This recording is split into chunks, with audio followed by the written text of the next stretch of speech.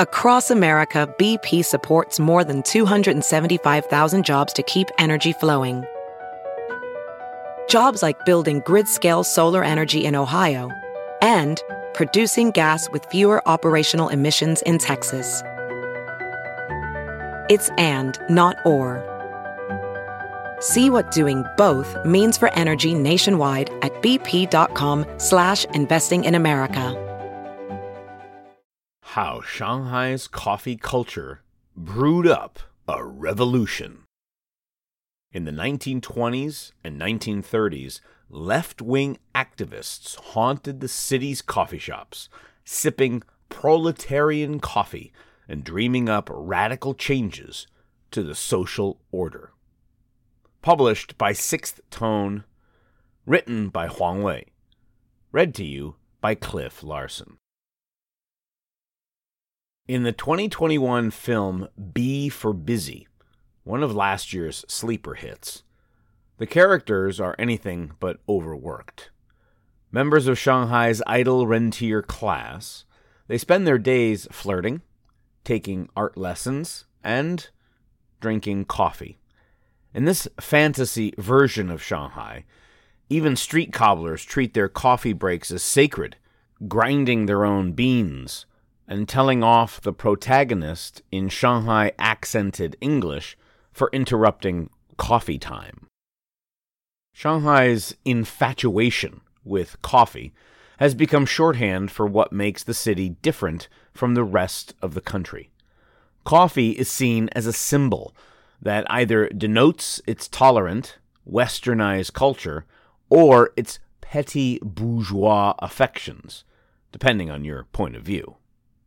As the louche lifestyles of the B for Busy set suggest, it's a stereotype Shanghainese themselves embrace. Although there is some truth to the idea that coffee represents the epitome of the bourgeois Shanghai lifestyle, the early history of the city's coffee culture is surprisingly complex. During the colonial period, coffee houses weren't just icons of modern, westernized lifestyles and aspirational middle-class living. They were also clandestine meeting grounds where proletariat figures brewed up revolutionary ideas. The history of coffee in Shanghai can be traced back to the city's opening to foreign trade in 1843.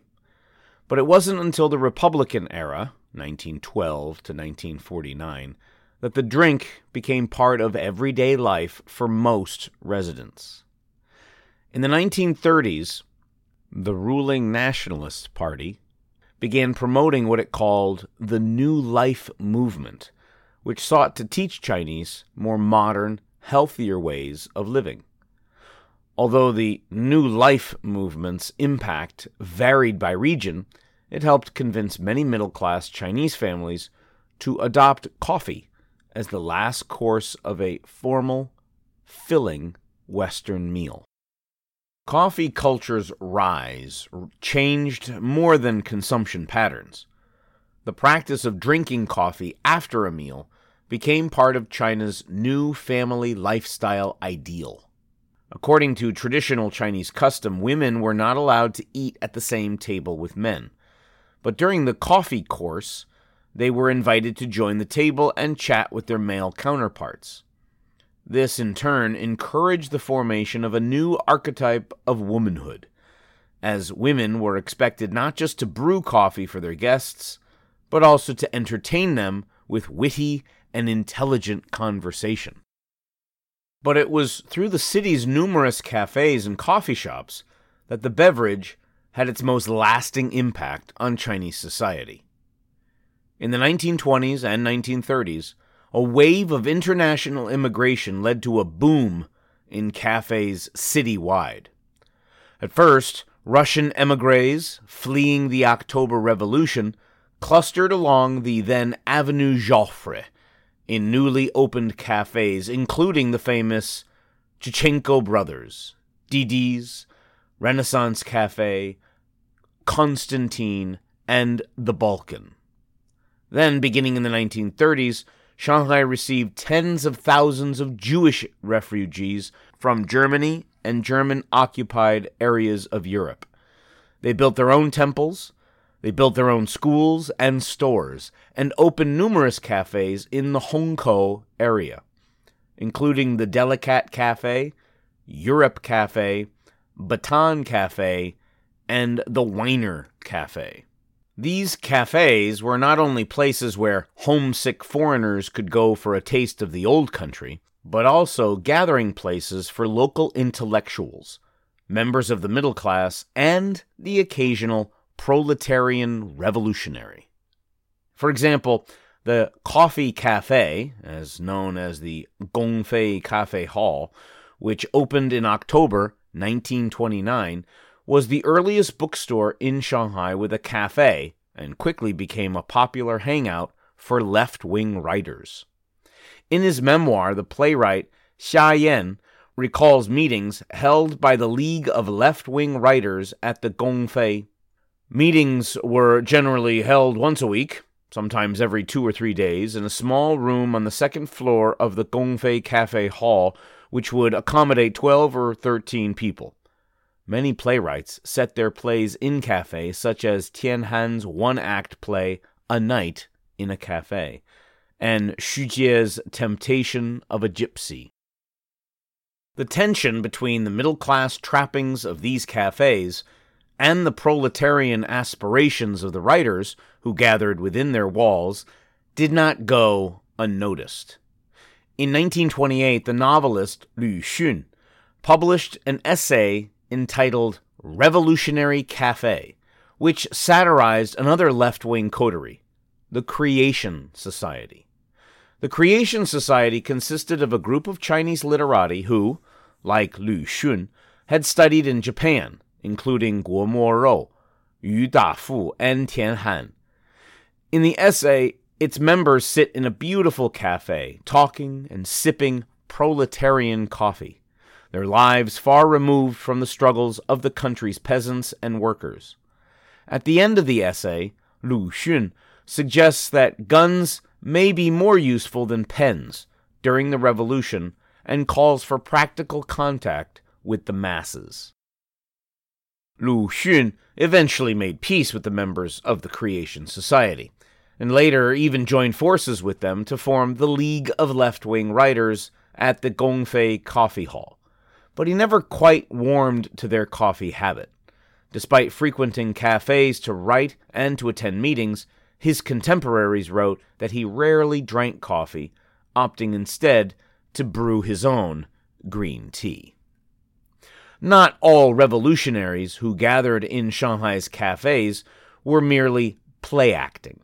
Over the course of the 1930s, underground agents of the Communist Party of China, CPC, often used cafes as meeting places. The early CPC leader, Chen Yun, for example, was among those who frequented the Gongfei Coffee Hall, and Lu Xun himself helped the CPC pass notes between members at clandestine meetups in the cafe. Of course, the choice of venue had less to do with their desire to drink proletarian coffee than the environment of the typical Shanghai cafe. Coffee houses were crowded and noisy, but still relatively private, making them well suited for clandestine work away from prying eyes and ears. This penchant for plotting in cafes also shows up in the Eileen Chang novella Lust, Caution, in which the heroine initiates an assassination attempt against a Japanese collaborator by placing a discreet phone call from a coffee shop. Despite the revolutionary pedigree of Shanghai's coffee scene, it wasn't until after the end of the Second World War that the drink went from being the preserve of foreigners, the upper middle class, and members of the literati, to something the working classes could enjoy. In 1946, China's nationalist government and the United States signed the Treaty of Friendship, Commerce, and Navigation, which allowed American goods to flow freely into the Chinese market at a low price. Soon, foreign-made products squeezed out their Chinese competition.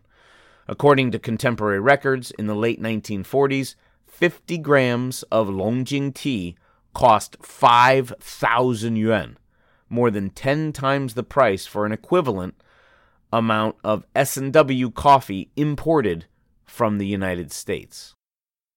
Soon, open-air coffee stalls began to appear in large numbers on Shanghai streets. These stalls were often little more than roadside counters with cloth tarps overhead.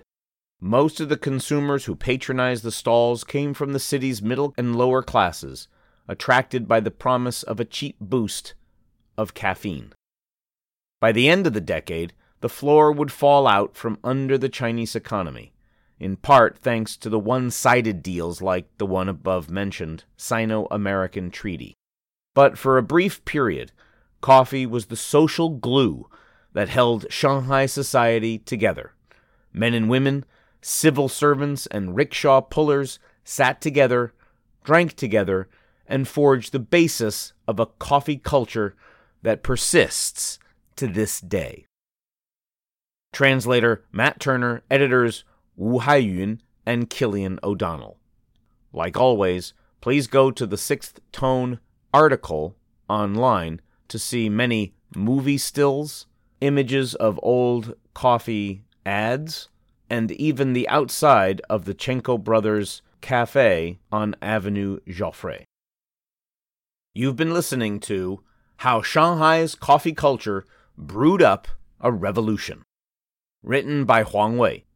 Published in Sixth Tone. Read to you by Cliff Larson.